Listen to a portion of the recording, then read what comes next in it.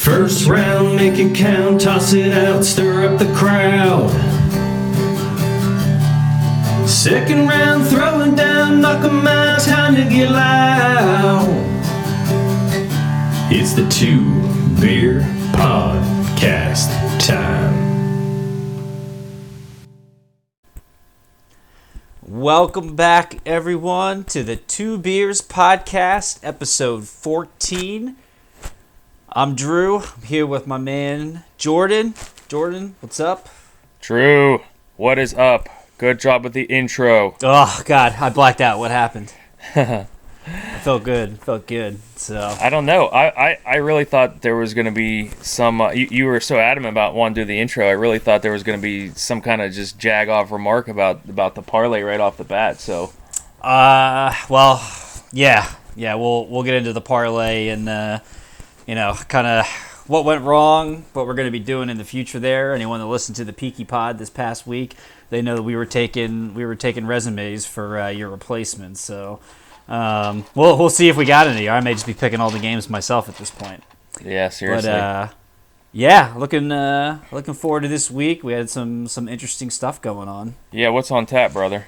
We're gonna talk NBA. Apparently a trade went down with a disgruntled NBA superstar. That never happened. So it's really given us something to think about and talk about in the news this week in that world, as if there wasn't enough going on with all the COVID hits and delays for the NBA and postponements.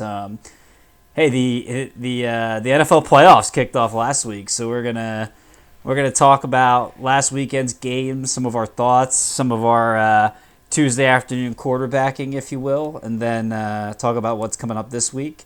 We'll do the parlay, and then we're going to talk a little entertainment. Why don't you let the crowd know what we're going to be doing this week, entertainment-wise? Yeah, so with hockey being back, I had never seen Mystery Alaska, and Drew was like, dude, watch Mystery Alaska, and I was like, okay. So we are just going to chat about that movie and give our Russell Crowe top 5 on beer number 2. So that being said, everyone assume positions. 3, 2, 1. Stuck there for a second. Drew, I got it. Oh, did you get it? I got it. The nectar of the gods. God. Trogs Nugget Nectar. Let's go, baby. I've been to 3 liquor stores, and they're all gone. This is insane. It is I'd call it an Imperial Amber. Yeah, actually, that's exactly what they call it on the can is an Imperial so you can read. All right, okay. 7.5%. Oh, it's a seasonal beer, y'all, so it comes out, like, it used to be February. They moved it up to January. Here's this inaugural 2021 sip. Give it to me. I mean, how good is this stuff? Like, I just don't get it. I still can't believe it's all gone. Oh, have you never had it? I never have, no. Oh, it's a hoppy amber, and oh my god! Honestly, my favorite way to drink beer is out of the can on ice, and I got him on ice. Oh, nice. Yeah. Before we started the pod, the only Trogs I had was the Mad Elf, just because that was just kind of like the Christmas thing, and then and then I got into the Blizzard hops, which was good. And then I kept my buddies from Harrisburg, Alex and Jim, kept telling me, "Oh man, this Nugget Nectar is delicious." And then I go to Joe Canals, Old Faithful, who has everything, and they're all gone. I'm just like, "You kidding me, dude?" We are stacked to the gills, my friend, up in my stores. Yeah, I was gonna say, I heard in PA it's everywhere, so maybe I gotta.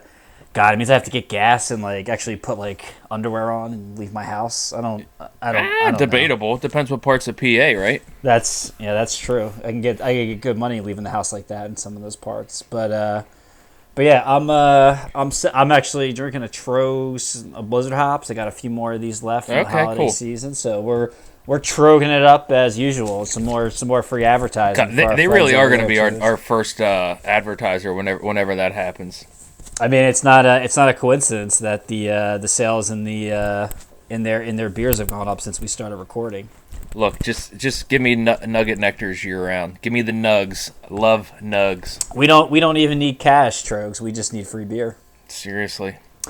All right, man. So let's do it. NBA. Hey, before we get in the do NBA, it. I just wanted to mention this real quick. You know, we kind of joked how boxing was slowing down, and oh, by the way, all of a sudden February we got three names that are going to be fighting: Jojo Diaz, Burchelt, and Joe Smith Jr.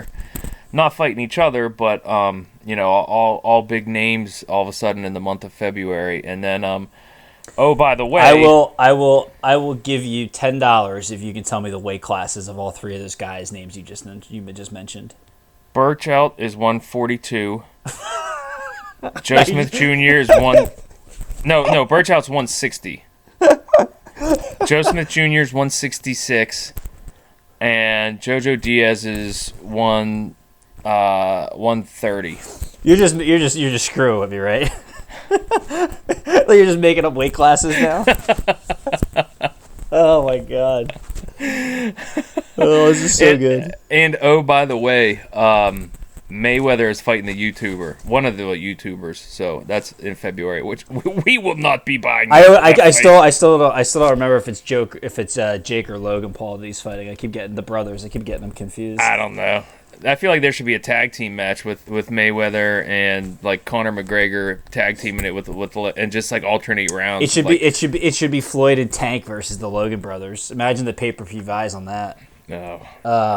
It's, by the way, it's 130, and 175. If you were paying attention to the weight classes. Isn't that what I said? You said like 147, 160, 10. I don't know. I couldn't tell if you were joking on Burchell because we've only been talking about him versus Shakur for about 3 months now. So, I think there was a niner in there. Yeah. So, hey, anyway, I think there was some big NBA news. There was, man. A disgruntled star who handled himself incredibly professionally, I'd have to say, got traded. So. Let's get into it, James. We've been throwing James Harden around here probably for a good month. He's not happy in Houston. After about, I forget how long he's been there, but let's just call it 6-7 years of the organization trading a ton of assets to get him, using assets to put as much talent around him as possible, trading for players that he wants and giving up all their future capital. And then him just coming up short in fourth quarters and not getting it done. He's apparently given all he can to the organization, and it's a mess. And he said there's really no way to fix anything. That was his press conference after a loss the other night, where in the middle of the game he just like basically threw a ball out of bounds because he just wanted to make a statement that you need to trade me. So we saw by the way, and he's 35 pounds overweight, so that's neither here nor there. Weird. It's almost like the players shouldn't try and be the GMs. Weird. Yeah, no, I mean go figure. He wanted Chris Paul, so they traded an arm and a leg to get Chris Paul. 2 years after that, he was sick of Chris Paul and then wanted Russell Westbrook. So then they traded multiple first round picks for that train wreck, and that didn't even last the season, and he wanted him gone. So here's where we are in the NBA today now. Harden had 2 years left and a player option on his contract, and the Rockets had to trade him. Yeah, we'll talk about whether that's good for the NBA or not after the fact. But let's get into the trade. Yesterday after his ridiculous press conference, which I love John Wall's response. I forget who. I think he went right after Harden after the game. It was just like, I mean, you want to quit after 9 games? Like, it's been 9 games, dude. Like, come on, let's relax and not panic here. Yeah. So then the next morning, the Rockets basically released to the press that we're gonna have James just stay home. So they basically said don't come near here. You just stay home until we trade you. And the Rockets they've been doing what they should do. They've been trying to get the most value they can for a first team All NBA player. They're not going to take 30 cents on the dollar just because he wants to get out of there. Good by them. Like that's They're handling themselves the way they should. They haven't wronged James Harden. They haven't wasted his talent by not making moves and not trying to make it a competitive team. Everyone talked about for 3 years, how the Rockets should be commended because while other teams just said we're going to wait out this Warriors super team with Durant, they actually went for it and tried to beat them. Yep. So they don't owe him anything. Like they don't need to force a trade. Are people saying that they owe him something? Well, I think it's like, these guys, the Rockets, should be doing things the right way. I think you're gonna find there's people on both camps that he's done everything for them. They should try to move him and make the situation better. But you know what? Like in my mind, he should have been handling himself professionally. Like. Don't come into camp 35 pounds overweight like you're playing all grumpy during the game. Like that quarantine bod, bro. We all got that. Yeah. Yeah, except we're not making, whatever it is, 30. If I was, I probably would be 35 pounds overweight. I'd be eating steaks every night. Shit. Yeah, make it. Oh well, I mean, Anyway, his post game meal are the steaks at the Houston strip clubs. Yeah. Look, so I just wanted to talk about the other aspects of this trade, before we just keep going down the James Harden path. But, Karis LeVert going to Indiana, love it. Love. Wait, you want me to? Let's get the actual trade out. I'll say what each team. Okay, go ahead. I'm gonna say what each team got, and then you say what you liked about it. All right? Why don't you chill? That's kind of what I was doing, but go ahead. Yeah, but you weren't gonna include all the draft picks. You were gonna have that. What did we talked about before the show? You needed to be prepared and ready to go. You need to match my intensity on this. Okay, go ahead, pretty boy. All right, so it was a 4-team trade that went down after I was having a heart attack that the 76ers were going to do something stupid and trade for this clown. The Brooklyn Nets swoop in, and they make the trade for James Harden. So the 4 teams involved, the Brooklyn Nets, the Houston Rockets, the Indiana Pacers, and the Cavaliers. So we'll start with the Pacers. The Pacers in this trade received Karis LeVert from the Nets and a second-round pick. Go. Oh, it's my turn now. Now it's your turn. Dude, I like you said, like you've been saying for a couple of weeks, the Pacers are a team that hustles. Sabonis, I saw him live in Denver against Seton Hall when he was in college. Love watching his NBA career. Karis LeVert fits that team. They're kind of built kind of like the Nets were when Karis LeVert was starting, except for they're just better. And I'd say significantly better. Yeah. But I'm just saying, like, they kind of have like that group approach, not just like one superstar approach. So, by the way, I'm hearing an echo. So help me God, if there's an echo. Which you're pretty loud, by the way. I'm brilliant. That's what I'm saying. You got to match my intensity today. Anyway, Carrot. So yeah, I mean, I love the trade from the Nets the Pacers standpoint. Plus, I like Depot. So Depot left there. Yeah. The Pacers in return. The Pacers sent out Victor Oladipo. To the Rockets.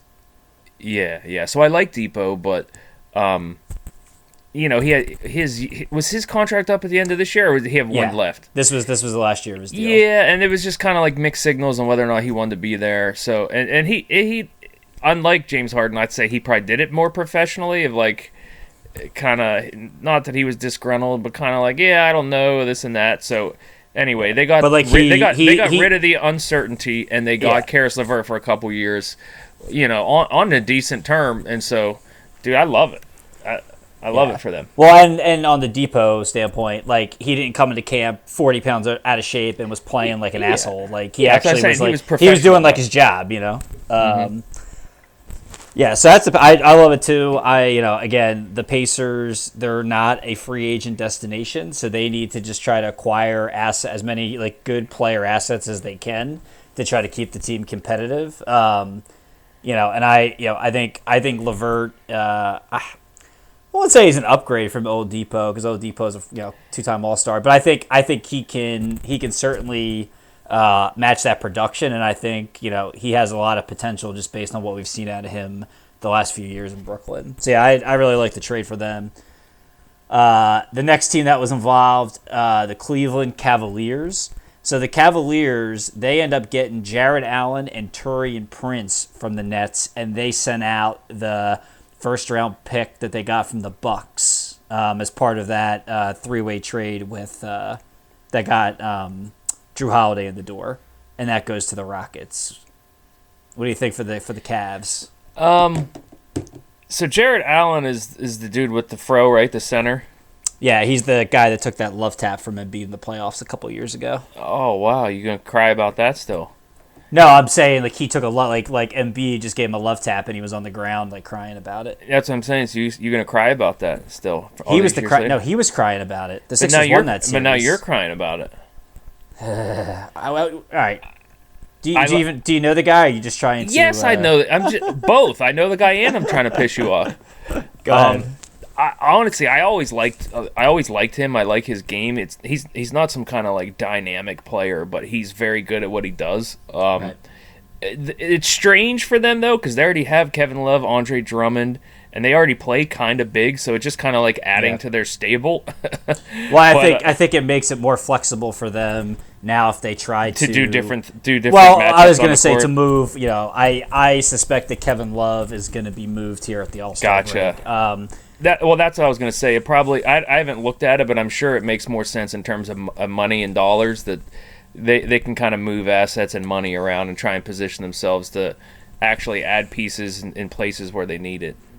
Yeah, I agree. Yeah, I mean, I think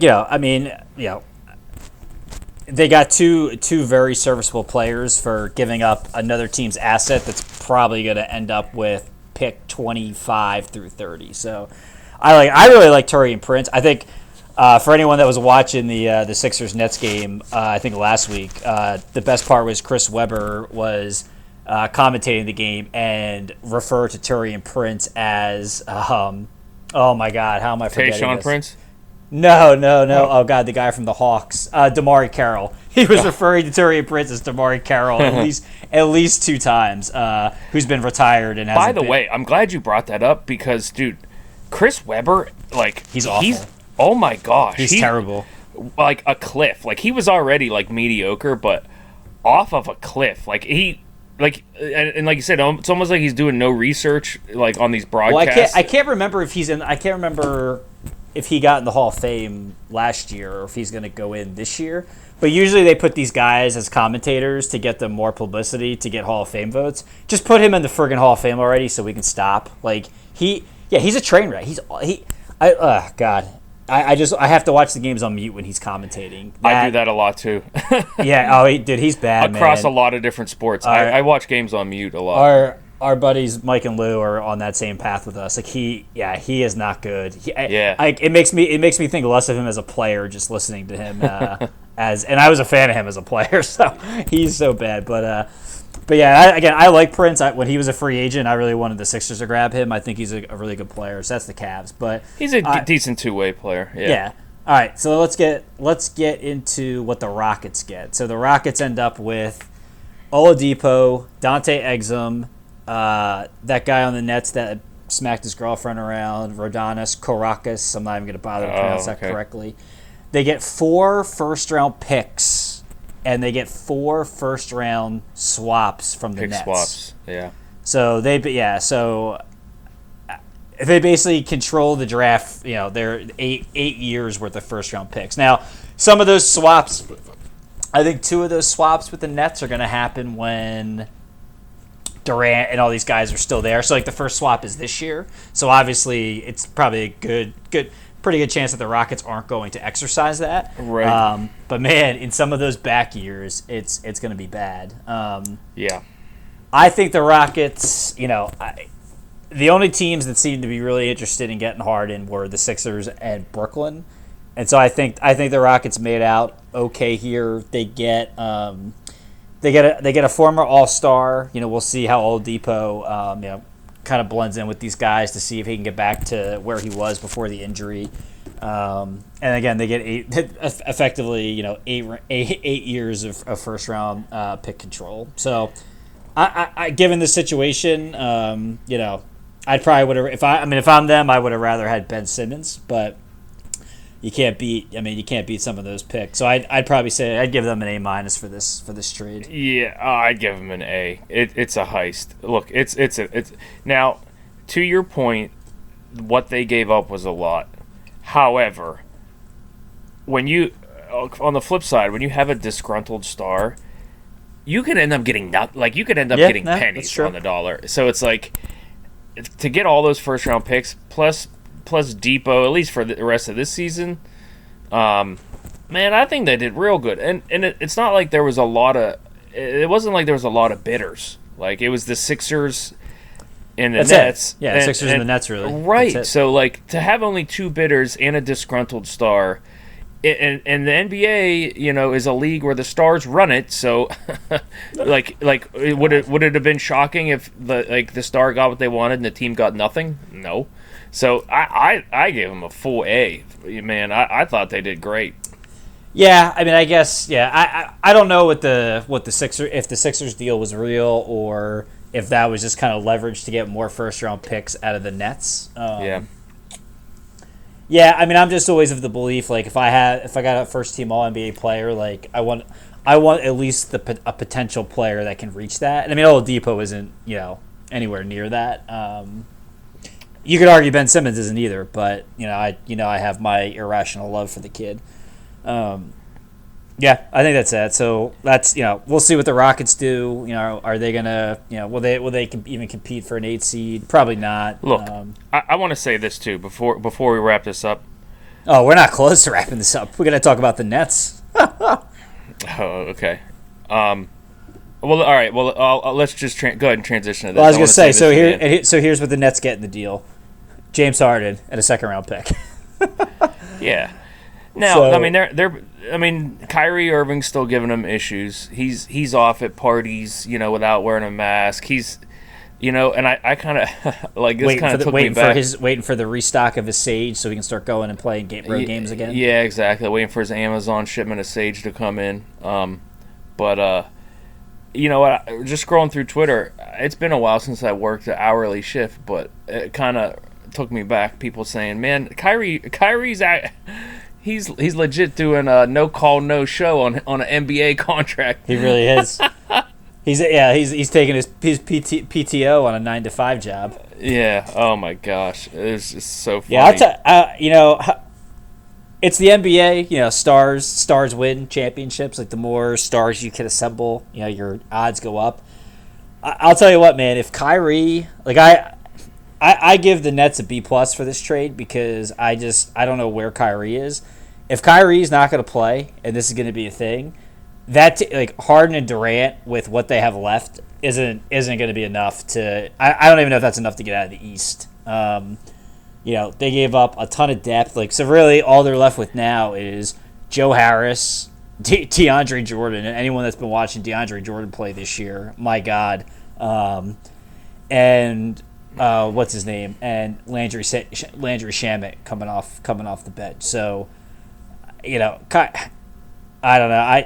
I'd be curious to know how much the Kyrie Irving issue played into them making this deal and going really all in here with all the draft capital. I'm pretty sure their GM said they were separate issues. Separate issues. I hear you there, but for me, there's also the other side of it that. When all 3 of those guys are playing, there's not enough possessions and there's not enough ball to keep them all happy. Yeah, Harden basically has to go back to how he played in Oklahoma City to make it work. Right. Yeah. Exactly. So I mean, dude, they might be better off without Kyrie. Well, if I were Brooklyn, I would have tried to throw Kyrie in the deal to get. I would have rather kept the LeVert and or Jared Allen and shipped Kyrie's ass out of there. Oh, of course. But who in the world's? And that's what I'm saying about getting something for your star. Who's going to trade what for Kyrie? Who's going to take on the contract? Well, I guess in the NBA you have to match contracts, but. Yeah, you got to get within 75% of the money. Yeah, I don't know if they changed it for COVID rules or anything like that, but yeah, man, I don't know. That being said, I officially want to do it. I'm trying to. My turn. Do it. It's your turn. I officially am changing my Nets pick. I don't want. They are radioactive. I ain't touching them with a pole. Radioactive. That was a good song back then. It was. So I am toggling back and forth between Sixers. I really want the Bucks to do it, but they don't have enough shooting. Chris I don't Middleton, not gonna get it done. think. So I'm toggling back and forth of the Sixers just because they went out and got a ton of shooting, or the Celtics, and I'm just gonna roll the Celtics because a couple things. Because you suck and you drink Busch Light. Sure. Number one, you suck because your coach is Doc Rivers. That's very fair. Two, the Jaylen Brown. I just love players who actually work hard and improve, and like the arc of what he's done his first 5 years or so is so cool and so awesome. Just love it.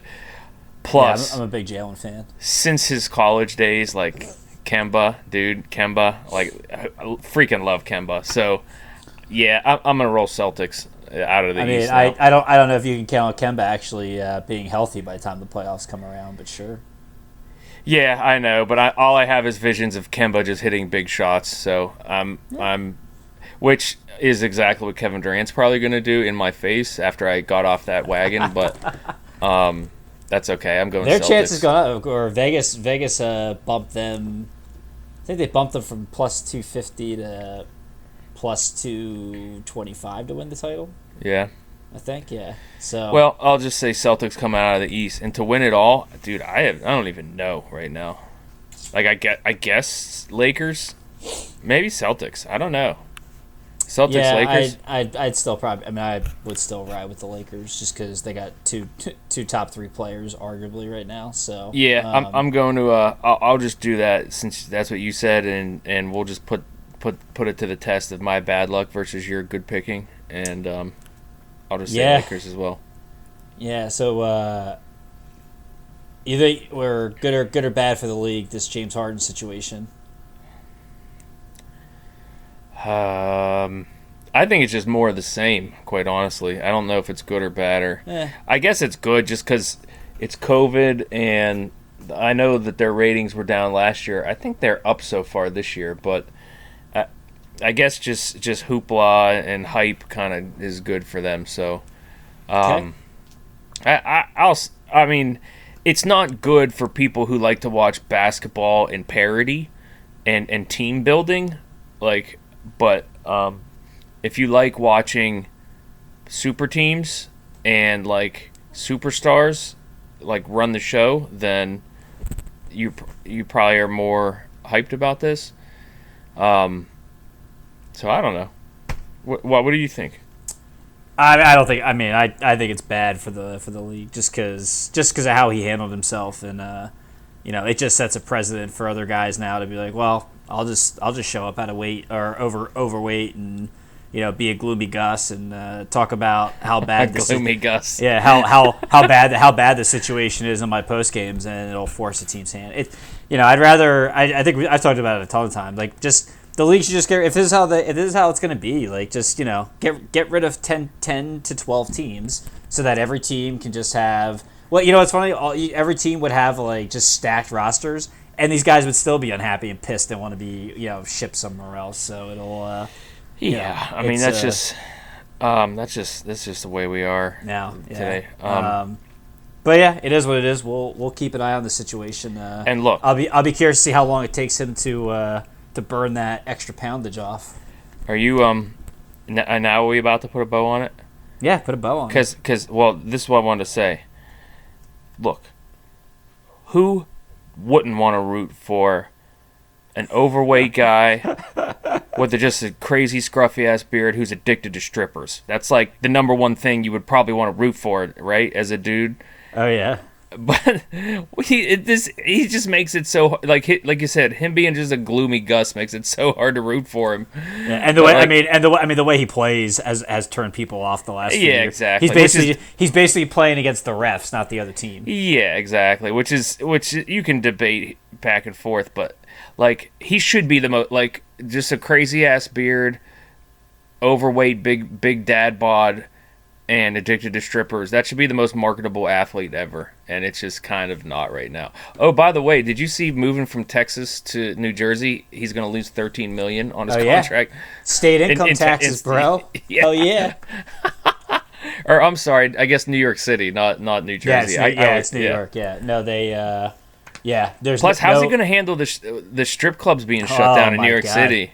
There's some, as our friend Skank Martin would say, some good turn up in New York City. Yeah, dude, he's going from Texas where it's like, kind of law of the land, COVID, just kind of like whatever, he can go to the strip clubs, and now he's going to de Blasio land and Cuomo land, and I don't know. What's he going to do? Are those the names of strip clubs that you just said? I don't even know. That's the name of the New York City mayor and the New York governor. Oh God, I thought those were strip clubs. You just knew off the top of your head. That's man.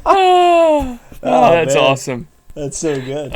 All right, cool. Well, yeah. Cheers to all right, cheers let's to put those a bow guys. on that. Cheer to those guys.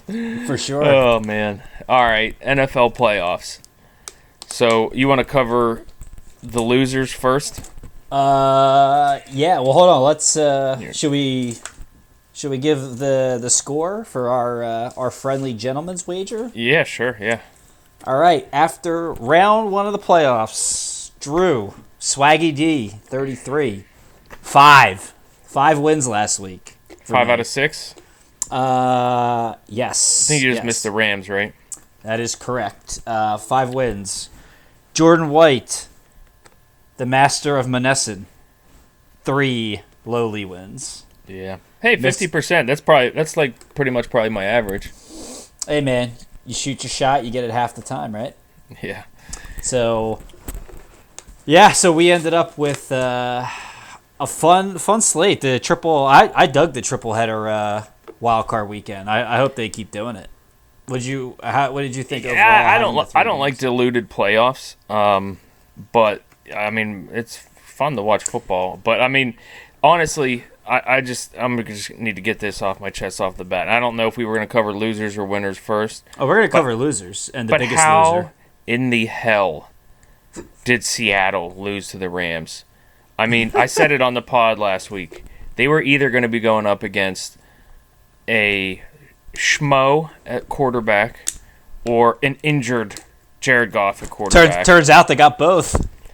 Yeah, and still won by 2 touchdowns, by 2 scores. And they just laid and they were at home. The biggest egg you could think of. Like, what in the world was Seattle doing? I work with a big time degenerate fellow gambling degenerate, and he's a guy where you text him and you may not hear back. So I texted him and I was like, dude, I was all over Seattle. Like, and he knows like just my gambling quote unquote prowess, where like I have just awesome logic and then just clearly never gonna happen the way that I describe it. Yeah. And I texted him and I was like, dude, I was all over Seattle, and he was like, dude, I was heavy on it pregame on the live money bets. I was heavy on it. And he's like, I can't believe they lost that game. Yeah, I before the game, I was talking to our big time friend of the pod, Teddy,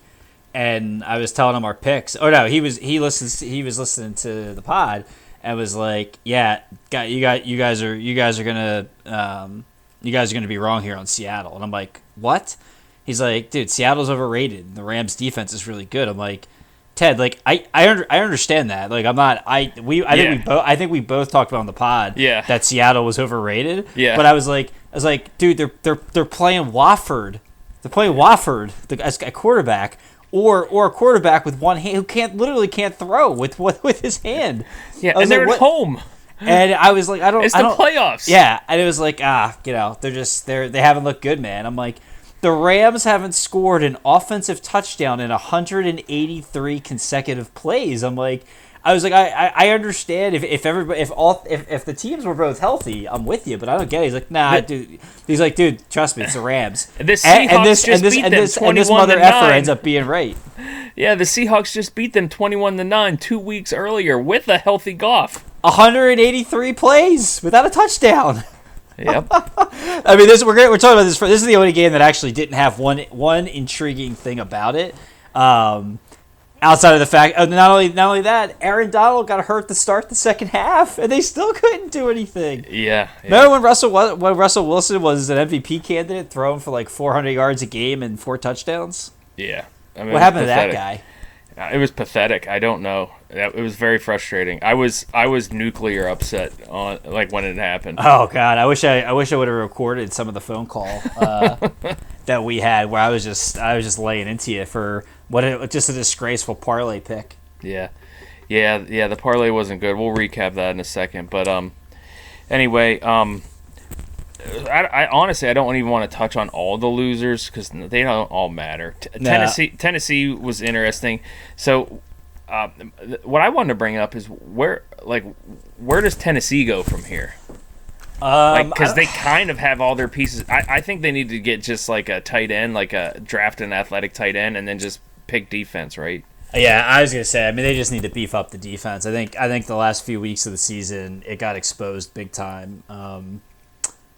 And yeah, because that's the problem, right? Because when you have a quarterback like Tannehill, who, by the way, Tannehill has far exceeded my expectations this year. Oh, yeah. I thought they were going to be terrible this year because I'm like, I thought they'd be mediocre. I just thought down to earth. I thought Tannehill caught lightning in a bottle for a few weeks Yes, last year. I agree. Derrick Henry, until last year, like Derrick Henry was a disappointment. Like teams thought he was going to be really good, and like he was a combo back, and he was like an RB2. You know, he wasn't even like the lead back. So I was like, all right, teams weren't really game planning for him, and Henry just kind of blew up. So now everybody will just stack the box and make Tannehill beat them. And I mean, they won 11 games. Yeah, and I'm like, AJ Brown is good, but he's not a superstar. And all of that was wrong. Like Tannehill's good, AJ Brown's a superstar, Derrick Henry's awesome. Like I was with you there. And maybe we'll talk about this at the end of the pod. I think they should focus heavy on defense. I guess to your point, a tight end. I mean, Zach Ertz is probably going to be available. I don't think the Eagles will sign him. So that'd be a good pick for them. That being said, I'd still trade if I were them, I still would be on the phone with Houston seeing what it would take to get Deshaun Watson there, even with Tannehill locked up. Yeah, that makes sense. Which actually, I don't have anything else to say on Tennessee. Which why? Did you watch the game? I forget how much of the game did you watch. You watched it sparingly. I forget. Yeah. If you're the two big controversial calls in there were Tennessee couldn't get anything going after the first quarter. Right at the start of the fourth quarter, they kick the field goal. Yeah, they finally get in the red zone. They finally get past midfield, get in the red zone. They get inside the 10. I think they're on the 4-yard line. Fourth down. They're down 17-10. They opt for the field goal. This happened a lot this weekend between some teams trying to take points or go for it. In that situation, I usually am always opted to take points, but in a situation like that where you literally haven't even moved the ball on offense past midfield. If I don't think I'm getting there again, I'm going for it. If I don't make it, I'm going to pin them back on the 4. Deep in their end zone. Maybe my defense can make a play. But man, I did not agree with them going for 3 there. I would have. The offense was moving. They had some real rhythm going. They had the Ravens on their heels a bit. I would have tried to go for the tie. Yeah, I disagree. I like taking the points there because if you come away with nothing, then it's kind of like, it's kind of morally devastating. If you take the points, then you're putting yourself within one drive of winning the game. So, I was okay with it. Because there were still 9 or 10 minutes left. Yeah, I mean they had the fourth quarter. I mean, like I said, the offense was. I mean, they were terrible. Derrick Henry only had 35 yards at that point. He couldn't get going. Yeah, he was struggling. So that's what I'm saying. They just had nothing going, and I'm just like, could just catch any team can catch lightning in a bottle for one drive, and so you're just kind of setting yourself up to extend the game and still be in it. I guess is what I'm. Yeah, I guess. And you come away with points. If you don't come away with points on that drive, then you're kind of like, well, it's kind of over. So that was my thought. Okay. That's all I got on that one, man. Yeah, so I guess, with the Deshaun Watson talk and quarterback situation, going to Indy, and another... What a game. What a game. Yeah, another controversial call there. Terrible. 2 minutes to go in the first half? They were up 13-7 10. Or no, 10-7. Colts are up 10-7. 10-7. They're 4th and goal on the 1 or 2 or whatever, and it's like pretty much a 2-minute warning. Again, kick the field goal, you go up 13-7. The Bills get the ball, and okay, who knows? Maybe they score, but whatever the case is, you take the 13-7 lead. No, they go for it. They get stopped. The Bills come back 99 yards in the 2 minutes. Score.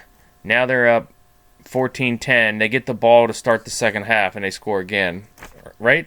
Or they kick a field goal? Nope, they scored again. Yep. Yeah. So it's like you went from having a touchdown lead to just giving momentum away and getting trounced back-to-back drives. To me, I think that's just dumb. Like, I don't understand why you chase the points. If it was a high-scoring game, I would understand it a little bit more. But like, it was 10-7 at the 2-minute warning in the first half. Like, and from my standpoint, take the points. and like, see, I'm different. Like I said, like to me, it's all situational for me. Like the Colts were moving the ball. Like it's not like they weren't moving the ball against the Bills' defense. So I'm with you. Like I'm taking the points because I'm like, they're not stopping me really. So if I know I'm going to have more opportunities to put points on the board against this defense. So I'm taking the safe 3 there versus, especially knowing that Buffalo is going to get the ball back to start the second half. I don't want to give them any momentum going into the second half. I want Josh Allen having on his mind that, oh man, am I gonna come up small for the second straight year? That's my take. But then they also inexplicably, the stupid new analytical thing that if you're down 14, you go for 2 if you score a touchdown. Yeah. I don't know when that became. Did Tomlin come up with that genius? Is that a thing? Honestly, to accuse the Steelers of using analytics is pretty hilarious. But yeah, so the Colts score in the fourth quarter.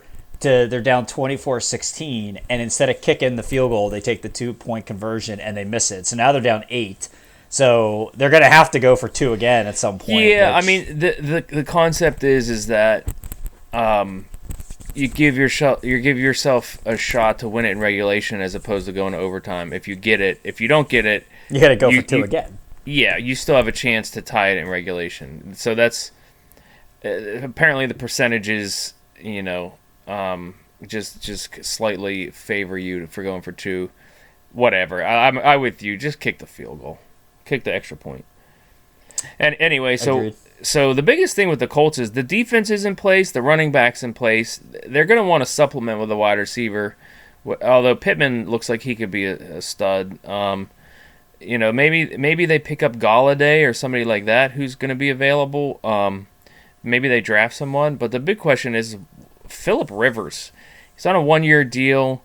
I think they threw out another 1-year, $25 million deal. Both sides said that they're interested, but they both want to take some time. So, again, this wouldn't be surprised if they just kind of decided that they need to throw everything after Deshaun Watson, because that would probably honestly vault them straight to Super Bowl contender.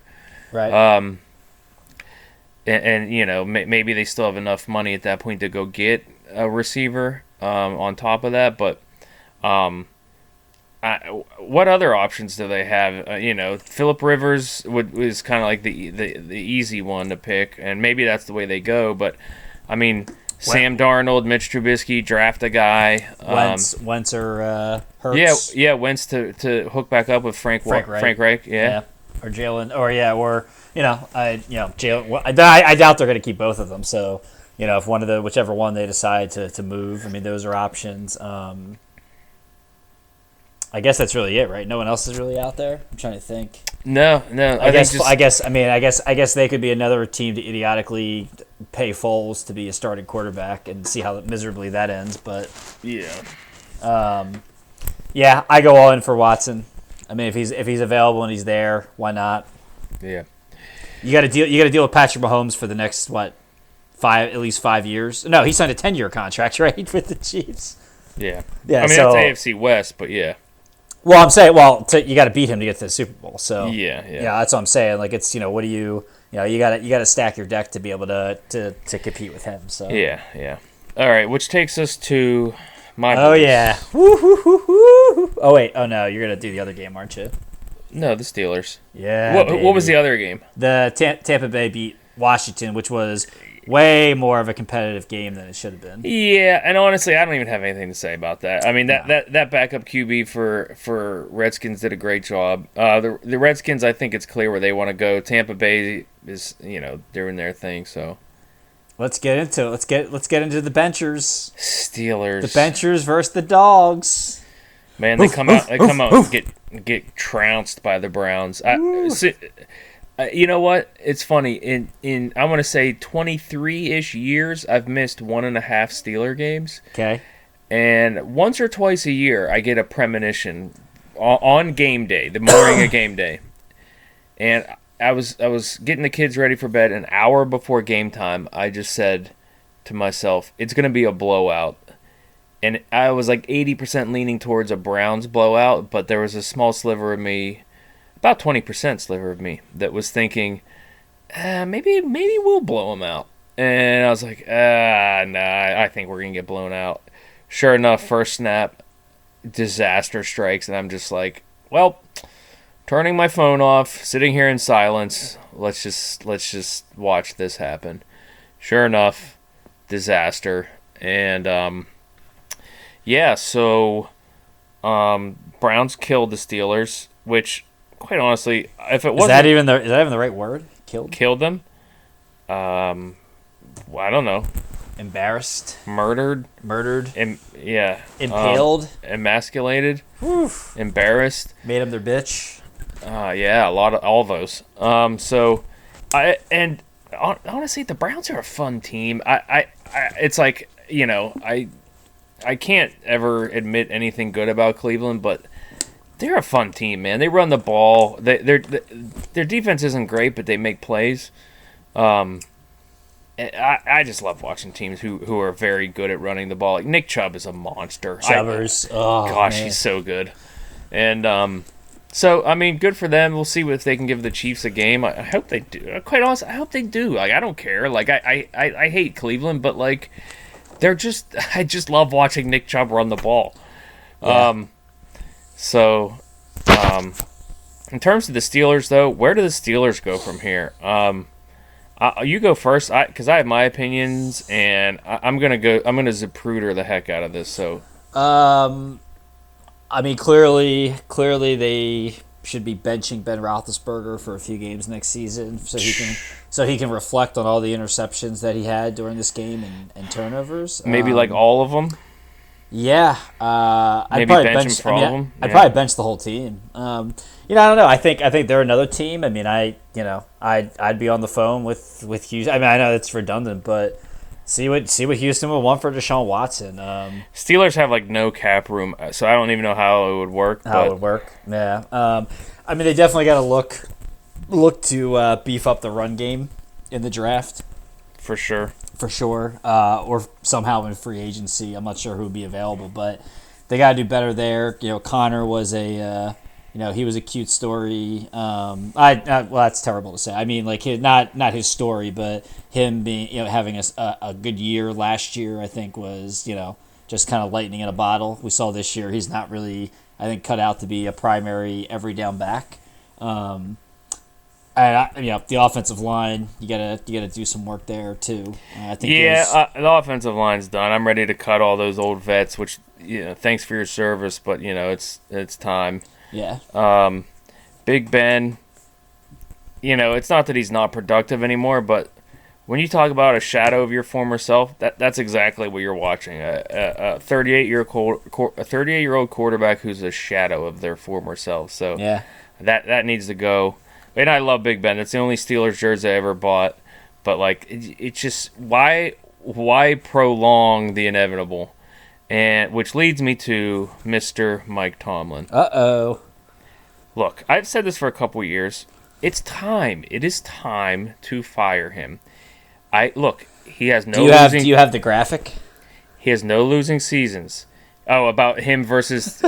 Keep going. I'll find it. You go. When he's favored on the road versus crappy teams, yeah, he never covers. No, I don't. Loses. But go ahead. Keep going. I'll find what I'm looking for. Oh, okay. But he has no losing seasons. He's a very good leader. He's a strong personality. He's a calming presence. And as my brother points out all the time, in the second half of career, he's become a very good halftime coach to make adjustments at halftime. But here's the problem. He doesn't win in the playoffs. He doesn't win in the freaking playoffs. Playoffs? In the past 10 years, he has 3 playoff wins. Including, in the past 4 years, he has 0 playoff wins. And there was some serious talent there the last 5-6 years. Yeah, so since they lost the Super Bowl to Aaron Rodgers in 2010. Hold on. Can I do this? Because this is fun. Sure. All right, so Mike Tomlin playoff history. 2007. Oh, that thing? Oh, yeah, this is great. 1 and done at home to David Garrard, including a blown fourth quarter lead. 2008, Tom Brady tore an ACL all year. Beat Chargers at home without leading rusher LaDainian Tomlinson. Beat rookie Joe Flacco at home. Beat 9-7 Cardinals with 40-year-old Kurt Warner, including a 16-point blown fourth quarter lead. That was their Super Bowl win. Yeah, that was the Super Bowl. They won the Super Bowl. 2009, no playoffs. 4 of 7 losses against sub 500 teams. 2010, beat Joe Flacco at home, including a blown fourth quarter lead. Beat Mark Sanchez at home. Lost to Aaron Rodgers and the 6-seed Packers, who I think had like 16 guys on injured reserve for the postseason. Yeah, I forgot about that. Yeah, remember that? They got in as the wild card and got high, and then just went on the run. 2011, 1 and done against that's right, against Tim Tebow. They lost to the Mets minor league pitcher, or was he an outfielder? Either way. 2012, no playoffs. 2013, no playoffs. 2014, 1 and done at home versus Joe Flacco's 6-seed Ravens. 2015, beat backup A.J. McCarron, including a blown fourth quarter lead. Lost to 39-year-old Peyton Manning. That's unfair. So that 2015 year, that Cincinnati Bengals, that's the one where the Bengals won the game, but then they had all those personal fouls on the sideline, and the Steelers kicked the game-winning field goal. Yeah. Well, not only that, it was what's that asshole's name? Didn't you have like 3 Pac-Man. personal? No, not Pac-Man. No, it was the linebacker. Oh, James Harrison? No. The Joey Bengals. Porter. The Bengals. Perfect. Yeah, perfect. Didn't he have like 3 personal fouls that also like that? Like it knocked Antonio Brown out for next week, and then Big Ben out. Like it pretty much took out 2 of the Steelers. So that was a crazy game. 2016, beat backup Matt Moore at home, kicked 6 field goals to beat Alex Smith, and then embarrassed by the Patriots in the AFC Championship game. I remember I was on a beach in Mexico when that happened, listening to Lukey B, and I was just shocked that happened. 2017, 1 and done at home to Blake Bortles. Weren't they down like 36-0 at one point? I was at that game. It was so bad. It was like 10 degrees. Blake Bortles. 2018, no playoffs. 2019, no playoffs. 2020, 1 and done at home versus Baker Mayfield, playing without a head coach in his first playoff game. Yeah. And no Odell. Yeah, so that's Mike Tomlin in the playoffs. So again, that's staggering stuff. That's painting everything in the worst light, but facts are facts. So here's some other facts. Let's compare him to his contemporaries. And no, we're not going to compare him to the Patriots and Tom Brady. That's ridiculous. A team we just talked about, the Seahawks.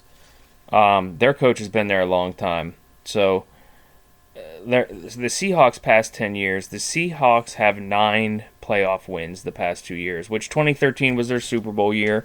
2014 they lost to the Patriots. But yeah, the past 10 years, the Seahawks have 9 playoff victories, and they've missed the playoffs twice.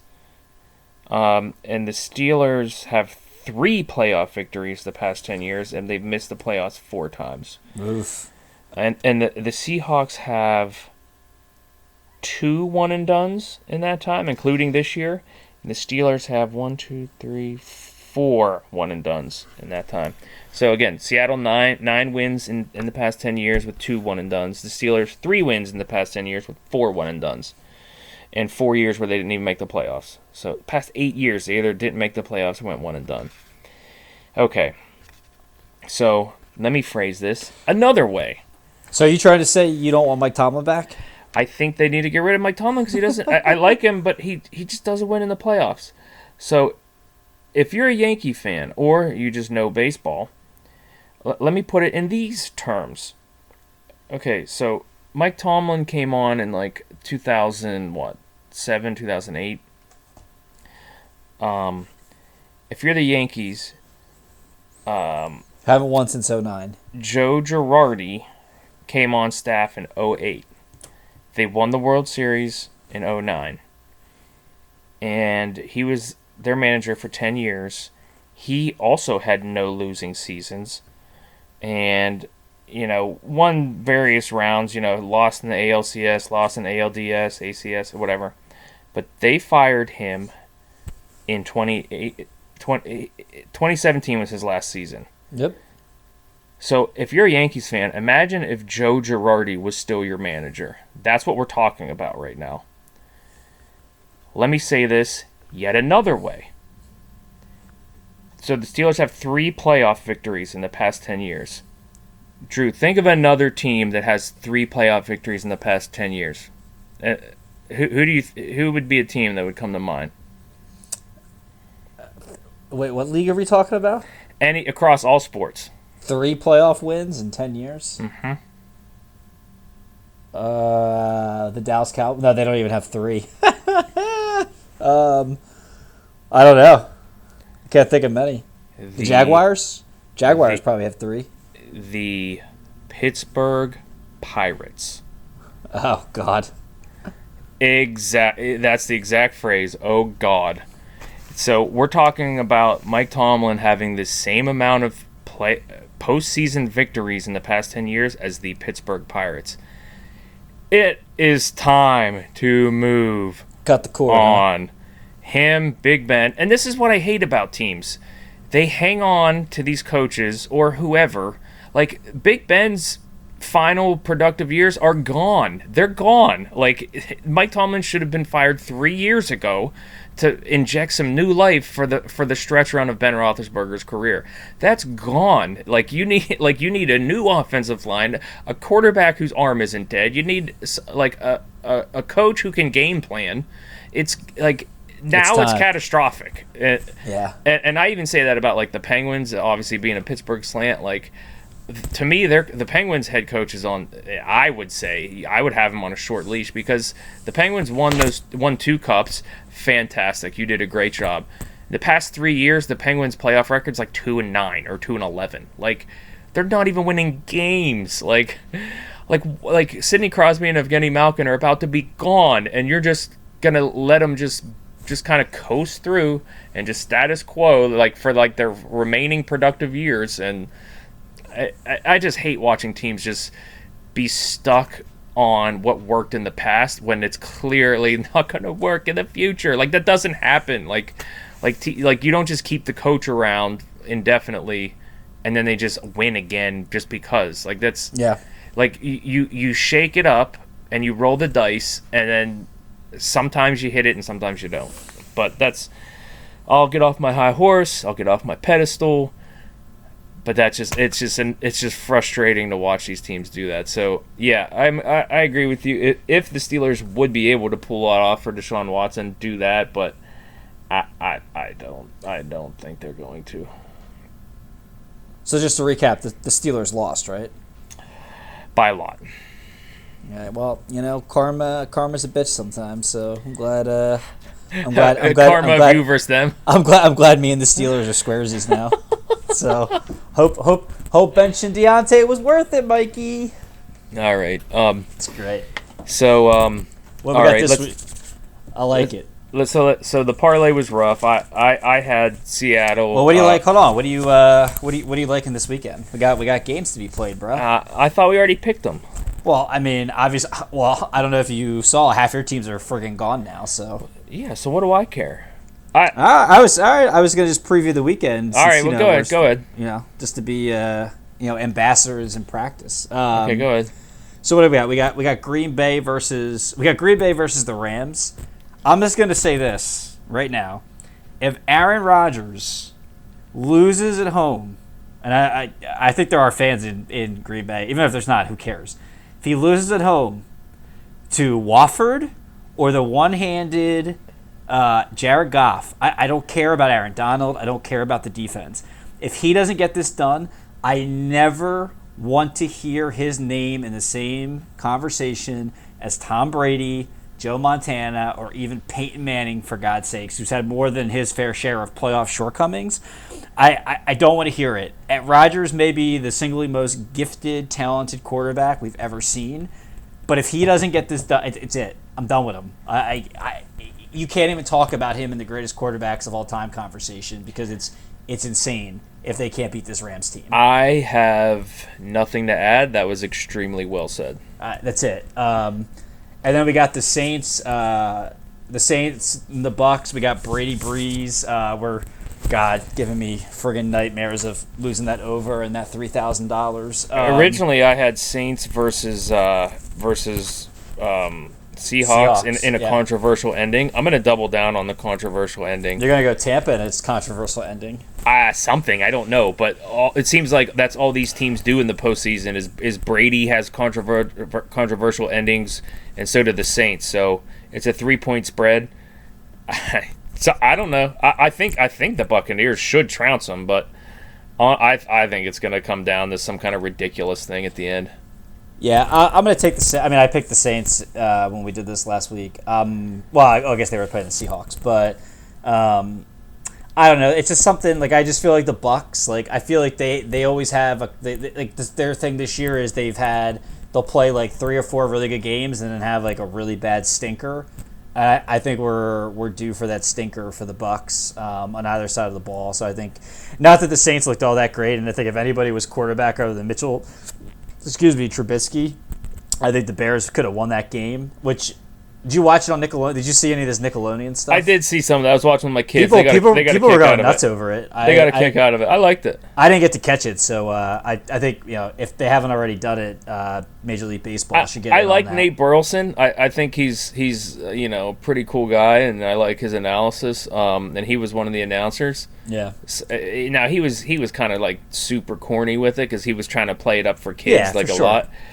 But that being said, I thought he was good, and I thought the broadcast was good. So yeah, MLB should get on that to start getting kids interested in baseball. Good again. call. But anyway, my mom was like, "I think they're doing that just to get these kids hooked into football." I was like, "Yes, that's exactly why." You think, Gloria? Like, I'm like, that's every company in America. Like, what? That's of course. Like, why wouldn't they? Oh man. Yeah. So I'll take the Saints. All right, then we got. On the AFC, really good game, man. Ravens, Bills. I picked the Ravens. I'm gonna stick with it. I think they're in a really good groove right now, and I think the Bills defense just they worry me. I don't know why. This game is an absolute coin flip. I think your analysis is pretty spot on. I'll go with the Bills just to go opposite of you, and I went with the Bills last week. But it's a coin flip. So, definitely looking forward to watching that one. Who did you? You had Bills Steelers in this one. That's right. Whatever the case, I have the Bills in the Super Bowl. Yeah. Yeah. And then you had Kansas City. So then we have Kansas City, Cleveland. I mean, I don't think you could pick against Mahomes. It would be so much fun to see Baker being a complete shitbag, beating Mahomes in this game. But it would be a lot of fun. You know what? Even giving him a game, it would be fun. But it's a 10-point spread. That's a lot. I think the difference is I think that I think Cleveland is susceptible to having a few possessions, and you saw it in the Steelers game in the second half where they have some really big brain farts in their play calling and just how they should execute.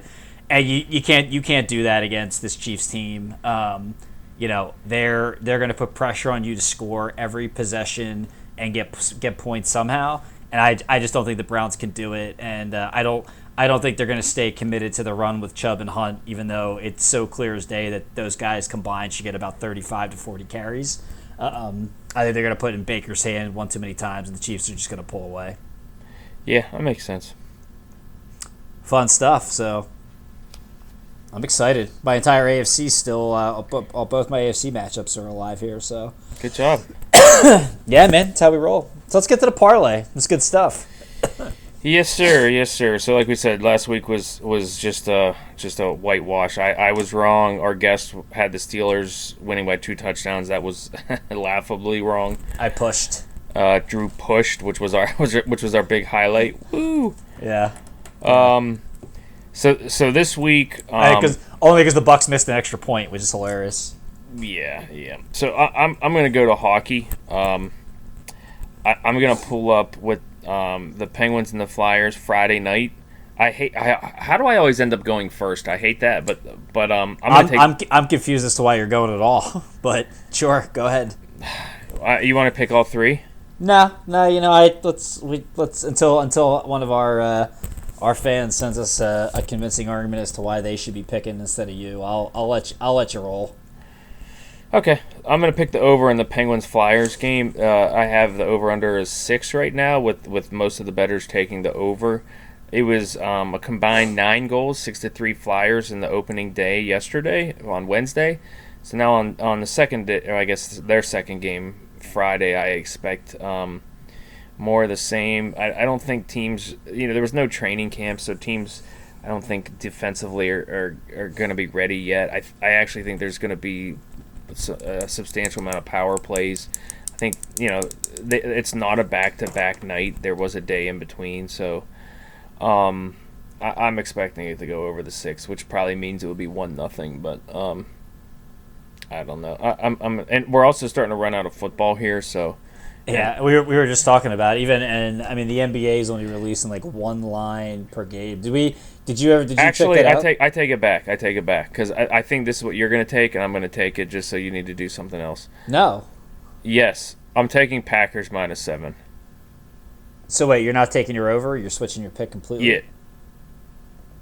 Yeah. Well, actually, hold on. Let me put that in the back pocket. You go first. Well, hold on. Did you look in your app? Are there actual lines for the NBA games tomorrow? There probably are. For tomorrow. Oh no, there's not. There's not. Yeah, I really wanted to hammer the Lakers against the Pelicans. There's no line to do it. Well, we could just do it anyway, no matter what the line is. Nah, it's all right. Because if it's something crazy, I don't want to do that. But maybe it'll be one of my 3 picks. I'm going to pick 3 games on my own anyway and see if they come out just for shits and giggles to replace you eventually. I'm going to take Ravens, getting 2.5. I think the Ravens are going to win the game. Really? I do, yeah. I just think I love the Bills. I think one of my buddies irrationally said people are talking about them like they're the Patriots. I don't know anyone that's doing that or if that's even a thing. The Bills are just a fun team. Like, Allen's fun to root for. He's really developed himself over the last year and a half. Like, he was just like one of those running gimmick quarterbacks, and now he's throwing the ball around the field. Diggs is fun. Bills Mafia is probably the greatest fan thing we got going. Yeah, usually when you pick a team to win, you talk about how great the other team is. That's a cool thing. I know. I'm just saying, like they're a fun team. I like them. I think the Ravens got the mojo at the right time. Yeah. I think Lamar's gonna be too much. So do you want to pick Packers -7? Oh Christ, I really don't. But oh God, why? You don't trust Aaron Rodgers? I think the Rams are gonna somehow keep this game close. See, I don't. I think they're due for a letdown. All right, let's take it. Now, dude, well, I'm gonna say this. I'm gonna let you pick these 2 games. If we No, you do it. If we lose this Packers game. Hold on. I was gonna say instead of picking the hockey game, we could pick the Packers plus one other one. How did you feel about the other football games? I don't like them at all. I don't have a feel for the Saints Bucks. Like I think the Saints are gonna win, but not enough to where I'd want to mess with our huge amount of money here. And Kansas City, the Kansas City line's too high, I think. Yeah. See, I think that Vegas wants you to think it's too high, which makes me feel like I want to take the -10. You want to take the Chiefs? No, I'm just talking out loud. So of the 3 that I just threw out there, which would be over on the Penguins Flyers. What was the over on that? 6. Typically in hockey, the baseline is 6.5. Okay. 5.5 is low. 6 is a notch below the 6.5. What was it? 6. 7 means like it's gonna go wild. It was 6-3 last night, right? Correct. No, you know what? Let's mix it up. Let's take the hockey game. Let's take That's let's 7 o'clock on Friday. let's take the Ravens and Chiefs or Packers. What do you want? I'd probably feel better about the Packers just because they should absolutely destroy this team. Or do you just want to take the Lakers to cover? We don't even know what the spread is. So Yeah, so it'd be funsies. no, it could be like 15. No, maybe when we see it come out tomorrow, maybe we'll just add a fourth for fun for ourselves. But no, All right, let's so you go. want- Let's go football. Let's go Packers. Packers. Okay. Yeah, let's go Packers. Okay. So we will go Penguinos and Flyers over. We will go Packers to cover the 7 and Ravens +2.5. Yeah, Bam. let's do it. Woo! I love it. All right, All right. let's. You know let's, what? Let's, I finished let's- that first beer like 20 minutes ago. So I know so much for a short pod this week. yeah, right. We thought we would knock this out in like 50 minutes, but oh well. It's all right. Let's get drunk and headbutt Sit- some goddamn kangaroos with Russell Crowe. Oh yeah, 3, 2, 1. Oh yeah, I'm round 2, baby. Nugget nectar. Let's go. I'm actually cracking open another hops because these are only little baby. What do you call it? 12 ounces instead of my typical pints. Yeah, these are the 12 ounces as well. But oh god, it's just so good. Awesome, so good. As soon as it hit your lips. All right, so since it's hockey season, Drew asked me to watch Mystery Alaska because I'd never seen it. Basically, the premise is it's a small town in Alaska called Wait. Mystery. Wait. Oh god. No, go ahead. You can go. What? I was gonna read a perfect line as to what it was. Okay, but go ahead. I'm trying to find it now. I had it reran my Internet Explorer. I downloaded the script, and it what do you call it? It threw me out. But Of course you did. Anyway. I got it. Here we go. Okay. I got it. The legendary hockey players of Mystery Alaska were born on skates. In a world perpetually covered with ice and snow, isolated by rugged mountains and vast glaciers, they hone their skills by playing each other, Saturday after Saturday, for as long as anyone can remember. The citizens attend with religious devotion in sub-zero weather. A committee of town fathers decides who plays and by what rules. The game has become more than a sport. It's a weekly ritual celebration. The Winetta brothers forecheck like gophers. When a puck goes into a corner, a Winetta comes out with it. Yeah. Oh, I went too far. But go ahead. I was supposed to end at the ritual. So go ahead. I kept going with the script. All right, go ahead. Anyway, so it's That's straight out of Sports Illustrated, so you know it's legit. So it's a small town in Alaska called Mystery, and there's a couple hundred people in the town. Everybody knows everybody, and they have this. The big thing is they have a hockey game on Saturday called quote unquote the Saturday game, and yeah, you have to be like basically it's an invite only of the top players in the town. Russell Crowe is the veteran of the Saturday game. He's been at it for 13 years. He's also the sheriff, and it's quite a cast. It's you got the cast there, Drew? I certainly pull it up. do. I'm not extenuating my words. Yeah, so we got Russell Crowe, Hank Azaria, the real anchor, Burt friggin' Reynolds. Yeah. We got Cole Meany, Maury Shankin, Kevin Durand, and Michael McKean, who's best known now, or better known recently for his work as Chuck McGill in Better Call Saul. Yeah, so man, it's just one ridiculous. Honestly, I did not think the movie was good. Well, that's because you drink Busch Light. I enjoyed it. I thought it was funny, but I did not think it was good. Like everything about it was just kind of like absurd. So like yeah, the Chuck McGill comes and he's this guy representing Price World.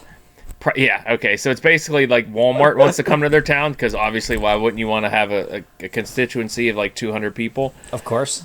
And so one of the hockey players, their leading scorer, Banks, like shoots like off to the side to try and like scare him away because that's obviously going to work, and it like ricochets off of a what was it, A wheelbarrow. a wheelbarrow, yeah, and shoots the guy in the foot, and it goes to court, and Burt Reynolds is like the town judge, and and whatever, it's like it's a ridiculous the best part is as Russell Crowe, who's the sheriff, is going to the scene of the crime, and he's about to read Connor Banks' rights. Connor basically goes, Johnny, I heard, because he had gotten replaced in the Saturday game by a young kid, and Russell Crowe just goes, Connor, you're being arrested for shooting a guy.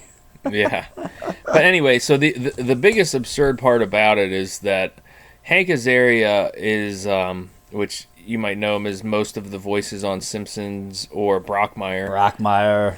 Can't wait for the Brockmire pod. He was a resident of the town. He leaves town because he wants to see the world. So basically all the residents hold that against him as being just a weasel. And he somehow finagles the entire NHL that they need to send the New York Rangers up to Mystery, Alaska to play an exhibition pond hockey with the Mystery town of Mystery, and like in their during the season, like in their like break, and like that somehow that happens, and so they play the New York Rangers in the full New York Rangers jerseys, like yes, on a outdoors. Pond. It's absurd. Like what? I don't know. Listen, the only realistic thing about that movie is so their two best players on the Mystery team go back on the helicopter with the Rangers, and they send them to the EHL in EC whatever it is in Binghamton. Binghamton, yeah. And I'm just like on a 2-way contract, and I'm like, that actually makes sense. Like it's the only thing in this movie that makes sense. The other thing that makes no sense is there's a guy on the team named Skank Martin, baby. Who's basically, if Drew was a hockey player, that's what he would be. But he's sleeping with the town's mayor. Yes, he is. I'm sorry, the mayor's wife, and that never leads to like. Not only does it not lead to fistfights, like nobody's even yelling at each other over it. They're just kind of like talking it out like rational humans, and I'm like, what? Well, I mean, the mayor did go in his ice fishing lodge for like a week by himself, I think. Yeah, he just like sulks about it. I'm like, this kid is banging your wife, and you're just gonna sulk about it? Like what? What in the world? Like what the? It was everything about it was absurd. So I didn't. It made me laugh just because of how absurd it was, and there were funny lines and all that, but like there's tons of funny lines. There's tons of funny lines, but I was just like, what the? Another character I wanted to point out was we talked about the ranch on this show. So Mary, the drug addict woman on the ranch who was Rooster's girl. Yep.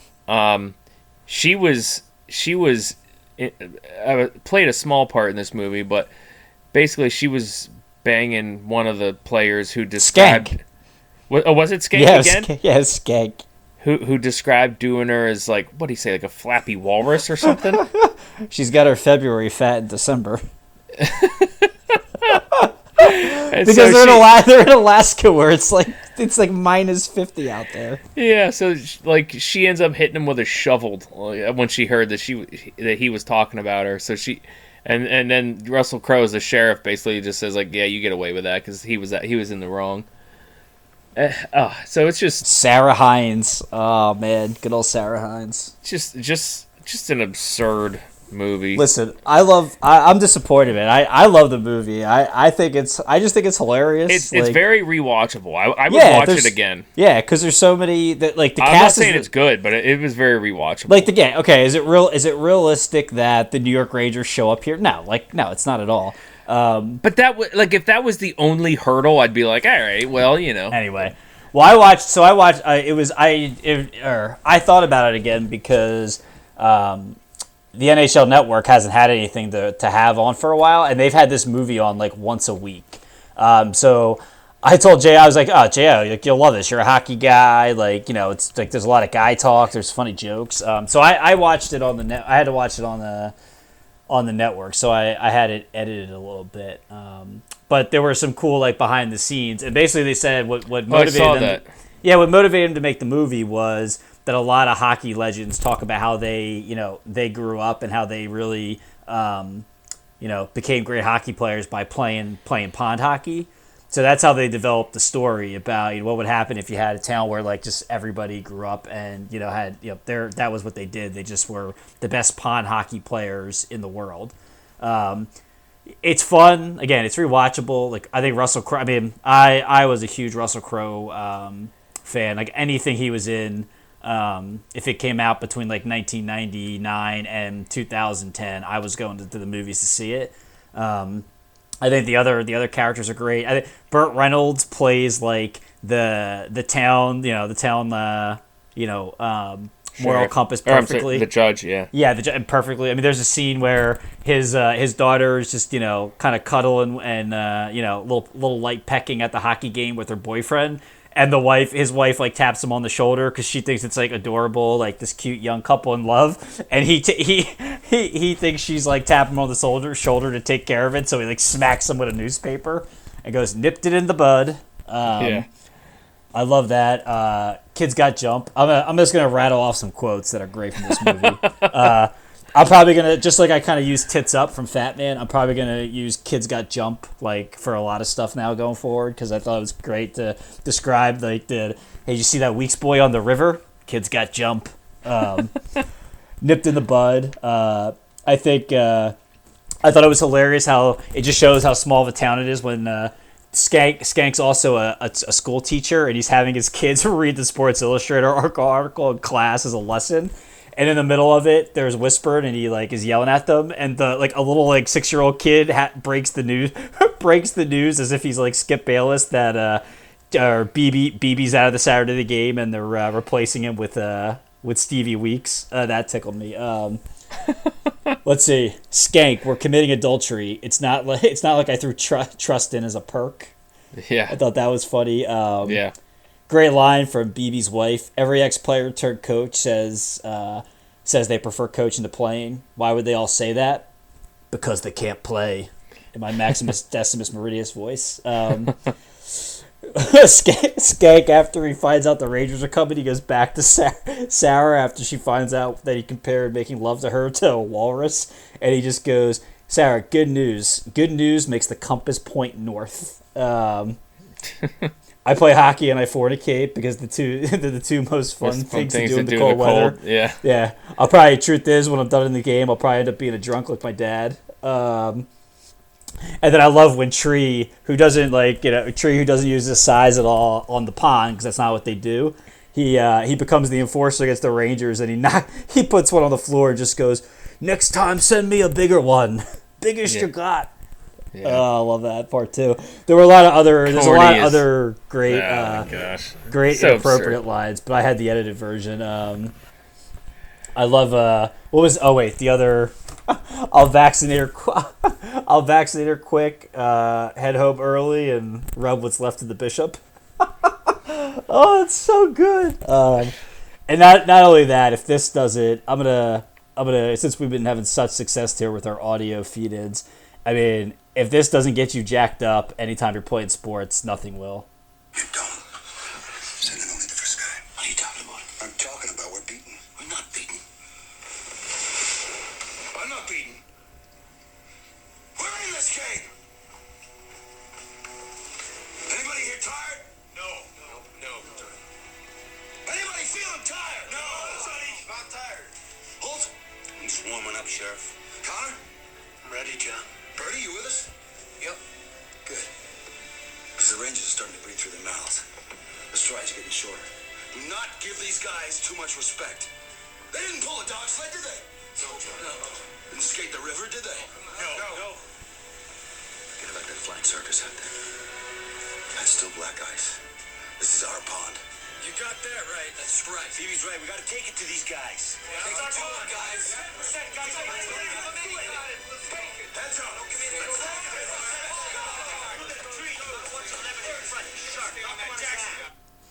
I mean, I can't even skate, and I'm ready to go out there and break my ass right now. I mean, Yeah, come on, we gotta take it to these guys. Yeah. I'm not beat. Oh man, that's right. That's right up. That's right. So lame. That scene's right up there with the one where what do you call it? What is it? Miracle, where oh god, who's the or Kurt Russell's got them skating like all hours of the night until they Again. they say again.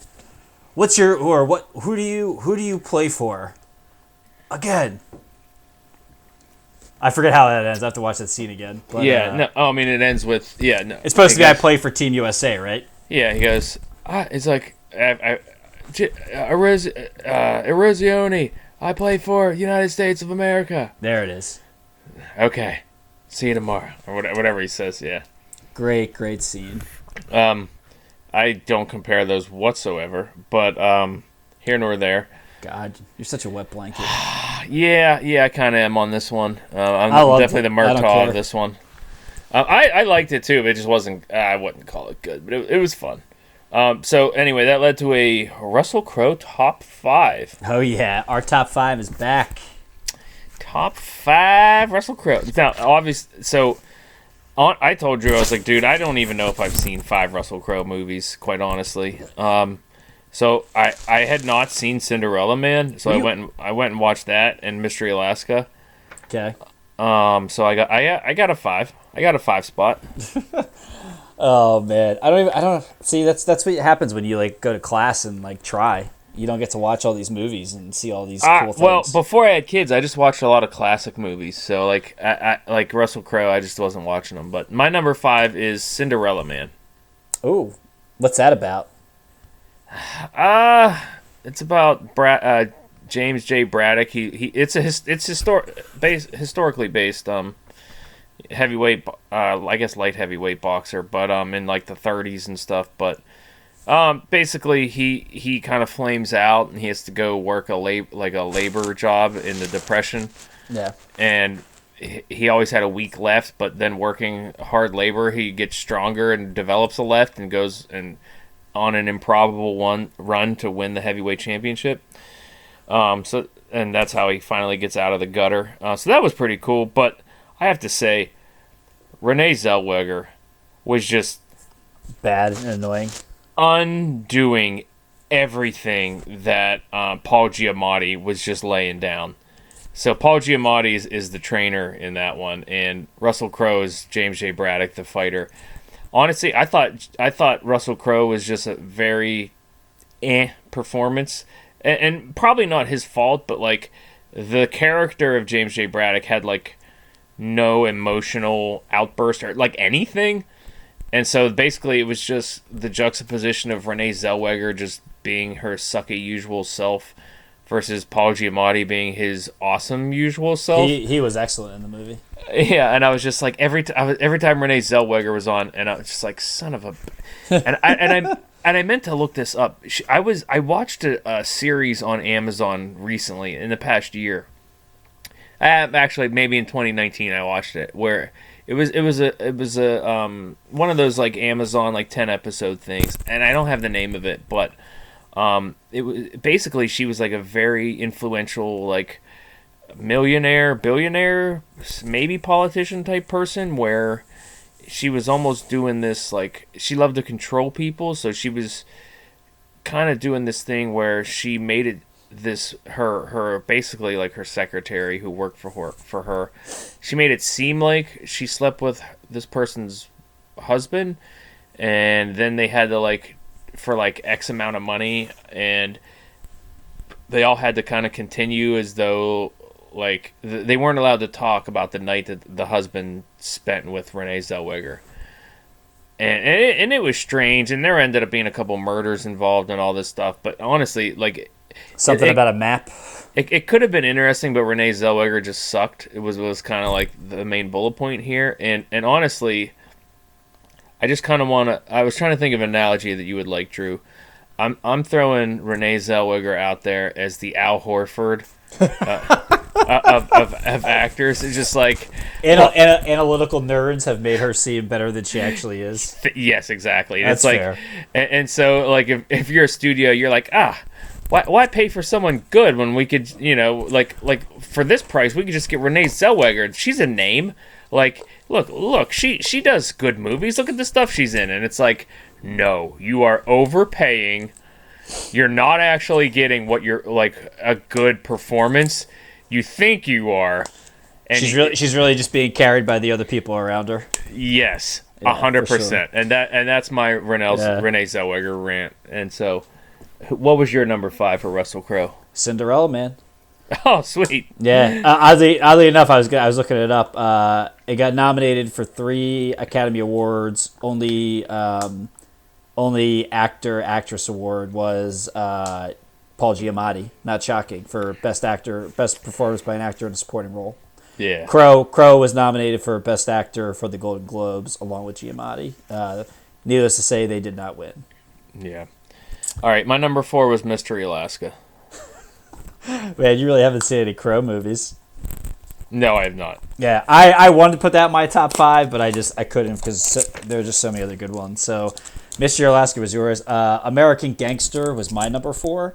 So this was really highly anticipated when it came out because it was paired Denzel and Russell Crowe together. 2 guys who had each won the Best Actor Academy Award in the last 5 years. The movie's about an outcast. He plays an outcast New York City cop who's charged with bringing down a Harlem drug lord, Frank Lucas, who starts out as basically the car driver of. Are you crunching your can or something? The big mobster. I was playing with the can. The big mobster, Bumpy. I forget Bumpy's last name, but it doesn't matter. But Frank basically starts importing in heroin directly from Vietnam through his brother-in-law, who's in the army. Crowe's. I think the movie overall is pretty good. Denzel's great in it, and Russell Crowe's great as Richie Roberts, the cop. I thought Johnny Depp was in that. That's is that American Gangster? No, that's the one where he's the bank robber. Oh God, what was that one called? That one was boring as shit, and I love Johnny Depp. I don't know. Anyway. Find that on your phone. I forget what that was. But he's Russell Crowe's funny in it because he plays a cop who basically is a scumbag human being. He cheats on his wife, fornicates with everybody, gambles, does all this stuff, but he doesn't take he's not on the take, which means he doesn't take dirty money or or he won't take bribes to look the other way for criminals, which makes him basically the devil to the New York City Police Department at this point in time. And his ex-wife's always talking to him. He's like, you think you're the good guy because you don't take money, but really you should have taken the money and just treated us better. So he's actually he plays a really interesting character, and he does a great job at it. And him and Denzel is pretty cool. And there's a lot of other good cast, but that's my 4 for American Gangster. Okay. My number 3, and this is just going with my theme of not knowing a lot of Russell Crowe movies, and I hope people just laugh their ass off, but I've watched both of these movies, and I don't remember them per se. 3:10 to Yuma and Quick of the Dead, and I like Westerns, so just one of those. I don't know which one, but... God, Jesus. Oh, man. Quick of the Dead... Quick of the Dead's great. It's I know I've watched them both. I don't remember. He's probably got 30. He probably says 30 words in Quick of the Dead, but he's actually a pretty central character. That cast is great. You got Hackman. You got Leo when he's 15. Sharon Stone. Oh man, Roll Tide back in the early '90s on her. Yeah, great cast. That's a good movie. My 3 is L.A. Confidential. I used to watch this a lot when it came out on cable back when HBO was very rare for people to have. He plays an emotionless enforcer cop, Bud White. The movie's about as corruption grows in the 1950s in Los Angeles. Three policemen, one straight-laced, one brutal, and one sleazy, investigate a series of murders with their own brand of justice.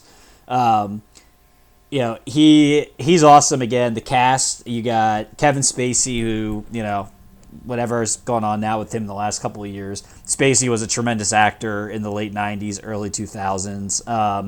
Guy Pearce plays his partner, who's as straight arrow as it goes, and he's very similar to Richie Roberts in the fact that like he can't be bought and he doesn't look the other way for bad guys. And Kim Basinger is the female lead in this, and anybody that listened to, or maybe I didn't even talk about this in the Batman Returns, but Kim Basinger was like my first boy-girl thing back in like the early 90s, after cooties weren't a thing anymore for me. And man, she's a babe. I love Kim Basinger, so her alone would have put this in my top 5. I got it at 3. Cool, good for you. I got a feeling our 2 are going to be the same. Yeah, everybody's top 2 are the same. You know why? Because there's not so many Russell Crowe movies. There really is. There really is. Number 2, Beautiful Mind. Ah, so good. By the way, that movie with Johnny Depp was Public Enemies. Ah, yes. With Christian Bale in between Dark Knight and Dark Knight Rises. Yeah, it's not a good movie. Anyway, Beautiful Mind, which is a good movie. Everybody loves Beautiful Mind. It's tremendous. I think now this one won the Academy Award for Best Picture. I think it did. It won Best Picture. It won Best Actress. It won Best Director. The only thing it did not win was Best Actor, as Russell Crowe lost to Denzel, which neither here nor there. So for anyone that doesn't know Beautiful Mind, it's about John Nash, who was a brilliant but a social mathematician. He thinks he's accepted secret work in cryptography for, I guess, I don't know who you want to call it, for the Pentagon, which takes his life for a nightmarish turn. Spoiler alert, I'm actually doing this the right way this time and on time. He's actually... I guess I don't know if he's schizophrenic, but he's a schizo, right? I don't remember the details. Yeah, I think he suffers from schizophrenia. So he's basically imagining. He's actually a brilliant scientist. Like all that happens, but all this stuff with like thinking that he's cracking codes for the government and has a bigger part in the world is just he's hallucinating it all.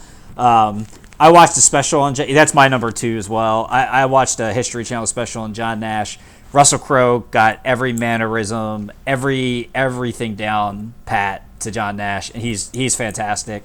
I would have liked to see him get the Academy Award for this, but again, Denzel got it for Training Day. He was great in it. I think Denzel could have got it for some other movies. I just thought Crowe was great. Yep. And number one, the obvious choice, Gladiator. This was Crowe's. A lot of people will tell you The Insider really kind of put Crowe on the map, which I agree that it did, but man, Gladiator just put him in. He became a movie star when he did Gladiator. Yeah. Joaquin before he started his descent. Right? Joaquin Phoenix. You got the rest of the cast on there? No, that's your job. I'm sorry. I didn't realize I had to. I had to do everything for us. Diane Lane, who's in that Costner movie. We're gonna watch one of these days. I took Latin class in high school, so I mean, I got that over you. But that's true. We actually watched this in high school as part of Latin club. We watched Gladiator, which is pretty dope. The movie's awesome. But here we're all since we're all about the audio, let's keep it rolling. And probably one of the greatest scenes, I believe, in movie history here.